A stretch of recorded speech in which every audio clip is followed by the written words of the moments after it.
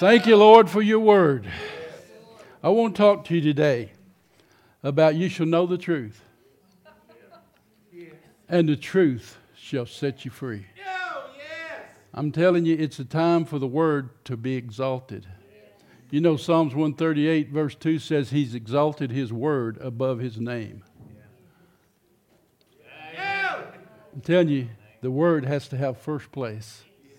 You know, in John chapter 8, verse 28, when you have lifted up the Son of Man, then shall you know that I am he. I do nothing of myself, but as the Father hath taught me, I speak these things. He that sent me is with me, and hath not left me alone, for I do always those things that please him. And as he spake these words, many believed into him. Then Jesus said to those Jews that believed into him, if you continue, abide in my word, then are you my disciples indeed, and you shall know the truth, and the truth will set you free.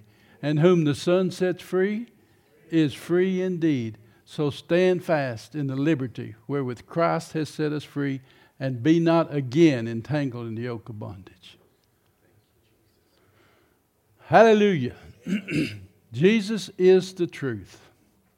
When Jesus met the disciples on the road to Emmaus, and he said to them, O fools and slow of heart to believe all the prophets have said to you. Slow to believe all the prophets. I want to tell you something. Every word in this book is inspired. Every prophetic word is inspired. We just heard a prophetic word from the Lord. Don't just take that as something man had ideas saying. God's speaking a word. And you know, it says, when Peter says in chapter 2 Peter 2:1, he says, when we was on the mount, we heard God say, this is my beloved Son in whom I'm well pleased. But we have a more sure word of prophecy. For holy men of God spake and wrote as they were moved by the Holy Ghost. We heard him say it, but we have something more sure than what we heard. It's the written word, the prophetic word. You can take it to the bank. And it's time for us to rise up to the level of believing what the word says. And the disciples said when they was rehearsing, after he made himself known in the breaking of the bread, they said, did not our hearts burn within us as he opened to us the scriptures? I'm telling you, these scriptures are just as live today as they were years ago when they were spoken. You got to let it arise in you. Let the word of God become flesh in you. And so he opened the scriptures. We are living in the time and the present reality of what Jesus paid for. We are living in the truth of what Jesus paid for. Our victory. He paid for our sins. He's victory over darkness. He's break the bonds of death. Jesus has the keys of death and hell. For he says that he took the keys from him. He spoiled principalities and powers. He did it for us. He didn't do it for himself. I want you to realize, it just hit me about 2 weeks ago, when the devils saw Jesus, they said, the devils, and you know the devils, there's no truth in them. They have no truth in them. But when they met Jesus, they knew he was King of Kings, Lord of Lords. They knew he was the Son of God. They said, have you come to torment us before our time? They didn't know the truth, but they knew the truth because he was the truth. They recognized him as truth. Have you come to torment us before our time? Satan knows he's defeated. All heaven knows he's defeated. Yet most of the church people still hope someday he will be defeated. I'm telling you, he has spoiled principalities and powers and made a show of them openly, not for himself, because he already was, but for us, so we could rule and reign in Christ Jesus. We see when Jesus said it is finished, although his works were finished from the foundation of the world, believing in the integrity of the Word of God is our basis of our faith. It is written. Now listen. Believing in the integrity of the Word of God is the basis of our faith. It is written. The reason for unbelief and faltering faith is a lack of confidence in the integrity of the promises of God. We got to believe the promises. 2 Corinthians 7:1 says, having these promises, beloved, let us cleanse ourselves from all filthiness of the flesh and spirit, perfecting holiness in the fear of the Lord. What's he saying? You've got all these words, you got all these scriptures, and they're made for the cleansing. What did God say in Isaiah 55, so 10? For my word, it was not returning to me void, but it will accomplish what I've sent it to do. You'll go out with joy and be led with peace, and the mountains will break forth into singing. So shall my word be that goeth forth. It won't return void.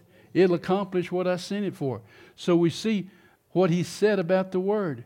And in 2 Peter chapter 1, verse 4, and it talks about having these promises so we can be a partaker of his divine nature, having escaped the corruption that's in the world through lust.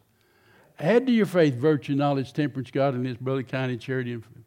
If these things be in you and abound, he said, they make you that ye neither be barren nor unfruitful in the knowledge of God. But he that lacketh these things is blind, cannot see afar off, and has forgotten he was purged from his old sin. Wherefore the rather, brethren, be diligent. Quickly, be diligent to add these things to your faith, to the Word of God. Faith comes by what? Hearing the Word. The Word, Isaiah 53. Who hath believed our report? To whom is the arm of the Lord revealed? See, Jesus is the Word revealed. The Word became flesh and what? Dwelt among us. In the beginning was the Word, and the Word was with God, and the Word was God. The same within the beginning with God. And all things were made by Him. God thought it, Jesus spoke it, and the Holy Ghost created it. Beautiful picture. Beautiful picture. He is the living Word. We got to have confidence in the Word of God. Jesus said, heaven and earth will pass away, but my word will never pass away. And he also said, think not that I've come to destroy the law or the prophets. I've not come to destroy, but I have come to fulfill every single word they spoke. Every single word they spoke, I've come to fulfill them. He couldn't say it was finished till he finished all of it. Then he said, it is finished. The very word of God. We are living by the word of God. He's called us to. We see we even get saved by it in Romans 8. It says, the word is nigh thee in thy mouth and in thy heart. That is the word of faith that we preach. What? The word of faith. The word, if you confess with your mouth, believe in your heart that God raised Christ from the dead, you will be saved. For with the heart you believe into righteousness, and with the mouth your confession is made into salvation. For whosoever shall call upon the name of the Lord shall be saved. Call upon his name while he is near. Hebrews 11:3, it says, it's by God's faith we understand that the worlds have been framed by the word of God, so that what is seen has been made out of things that don't appear. The word of God was framed so that what is seen hath not been made out of things which appear.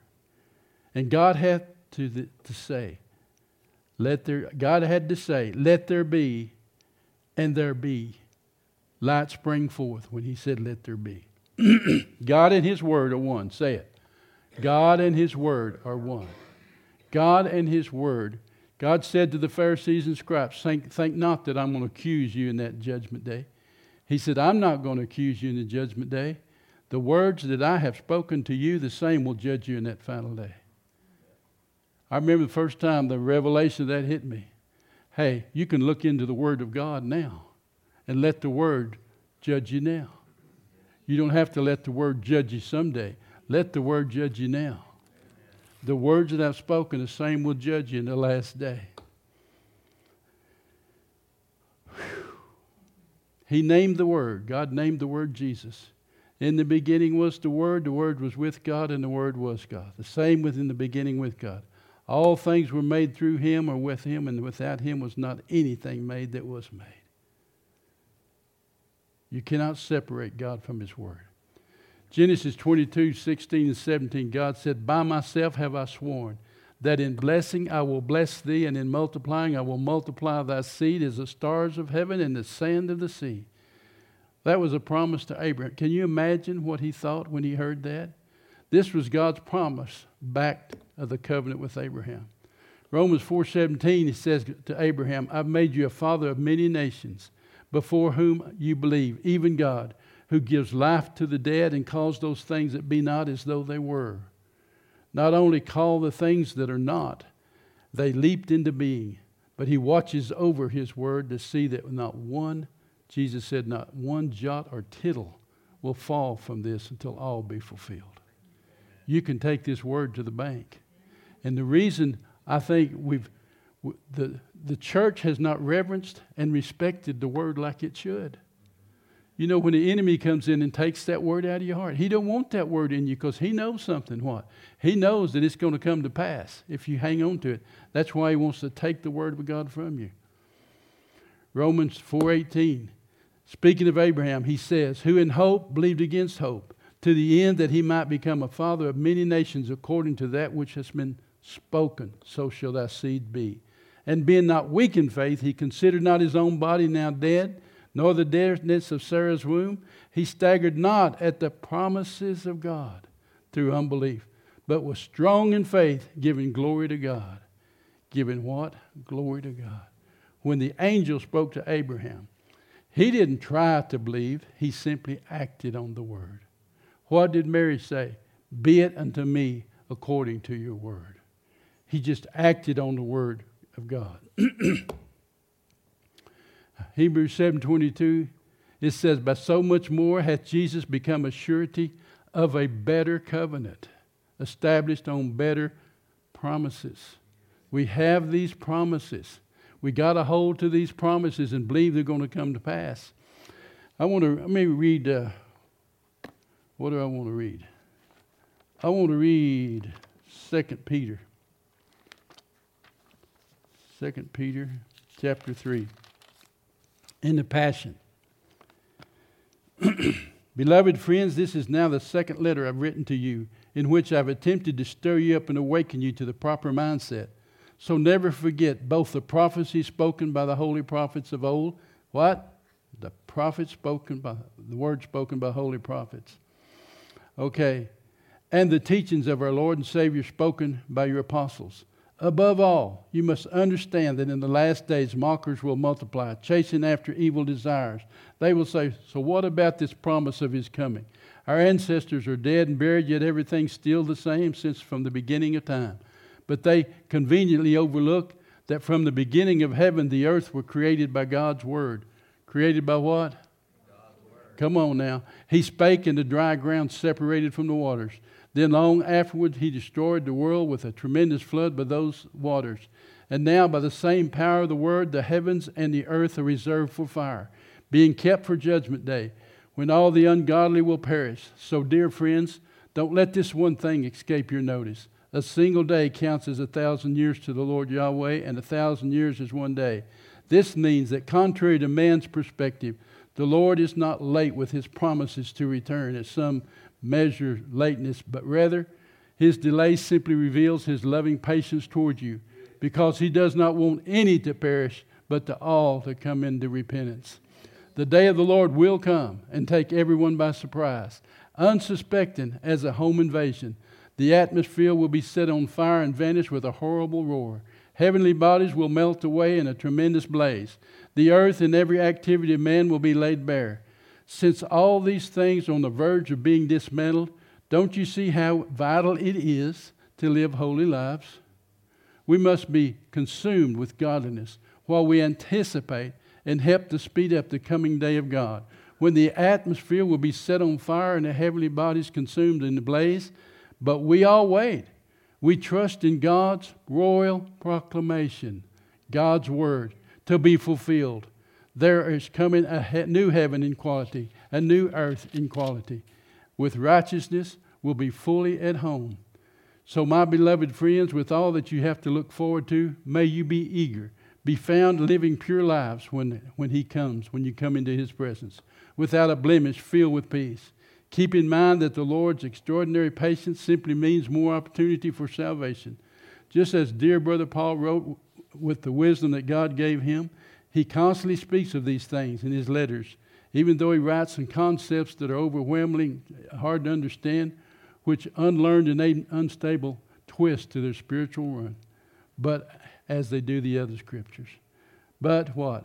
Loved ones, since you are forewarned of these things, be careful that you're not led astray of the errors of the lawless and lose your grip on the truth. Listen, don't lose your grip on the truth. This is a time we've got to get more and more into the Word of God. But continue to grow, increase in God's grace and intimacy with the Lord Savior Jesus Christ. May He receive all the glory both now until the day eternity begins. You know, we read, having these promises, dearly beloved, let us cleanse our hearts and our flesh and our spirit.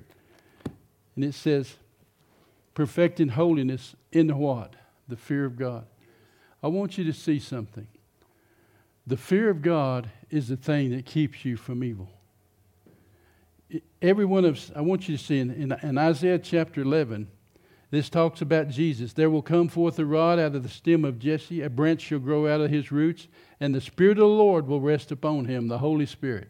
The Spirit of wisdom, understanding, the Spirit of counsel, might, Spirit of knowledge, and fear of the Lord. And shall make him of quick understanding in the fear of the Lord, and he will not judge after the sight, nor reprove after his ears. But with righteousness shall he judge the poor, and reprove with equity the meek of the earth. And he shall smite the earth with the rod of his mouth, and with the breath of his lips shall he slay the wicked. Make him of quick understanding in the fear of the Lord. We need the Spirit of the Lord to rest upon us.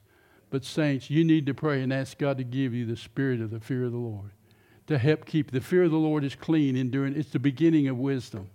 You need a healthy dose of the fear of the Lord, and to watch what we say. We got to guard our lips and guard our hearts. Keep that heart with all diligence, for out of it are what? The issues of life. We need the Word. The Word is always now. It has been, it is, and it will be. The spoken Word is the Word of life. It's never old. It's always fresh and new. It's in our hearts. As we're in union and fellowship with the Father and His Son and the Holy Spirit, the Word is present tense. It's the living, active Word of God. In Hebrews chapter 4, in the Passion, it says, we have the living Word of God, which is full of energy, like a two-mouthed sword. We have it now. It's always. It astounds me when we read these books that we read in the coffee shop, was written in the 20s and 30s, how fresh and alive and powerful the words are in that book. They never get old. They're as fresh today as they were the day they were written. They apply as much today as they did when they was written. And that's the Word of God. 2 Corinthians 10:4, it says, for the weapons of our warfare are not carnal, but mighty through God to pulling down of strongholds, bringing into captivity every thought to the obedience of Christ. Every thought. Reasoning. That reasoning will get you in trouble. You got to trust the Word, not your reasoning. So for the sake of your traditions, he says, the rules handed down by your fathers, you set the Word aside, depriving it of its force, and make its authority of none effect. Jesus said your traditions make the commands and Word of God of none effect. That's astounding. It's none effect to you. But God's Word is not going to be altered. Amen. It'll come back and bite you. That's what he said to them. Reasoning never gives place to the Word of God. It's not subject to God. The natural mind cannot be. Romans 8:7, the carnal mind is not subject to the law of God, neither can it be. Reasoning can rob the Word of God of its authority in your life. Don't allow that. We're living in a time when reasoning has to be stopped. It has to bow to the truth. It has to bow to the Word of God. We know that His Word is as authoritative today as it was when it fell from His lips. Silver and gold, Peter said, have I none. But such as I have, give I unto you, the crippled man. Rise and walk. He knew something about that word. Rise and walk. I think God's saying it's time for you to begin to stretch forth your hand and heal, and that signs and wonders is going to be done in the holy name of Jesus Christ. That word is going to be given first place in our lives. And that's what he's saying. It's time to rise up and believe that. You know, you look at that. Jesus' lips hushed the sea, quieted the winds, raised the dead, cast out devils, fed the multitudes. The word, Jesus said, the word that I speak is the Father's word. I don't speak of myself, but whatever he tells me to say, it's going to happen. See, we got to get to the place where what? When we speak, we believe it's going to happen. Scripture says he's going to confirm the word of his servants and the counsel of his messengers. He what? Confirms the words of his messengers. And the Lord with his disciples what? Confirming their words with signs following. We got to allow the Word of God to live in. Let the Word of Christ live in you richly. In all wisdom, teaching, admonishing one another with psalms, hymns, spiritual songs. It's time to let the Word of God. Jesus was the Word that became flesh. Jesus wants His Word to become our flesh.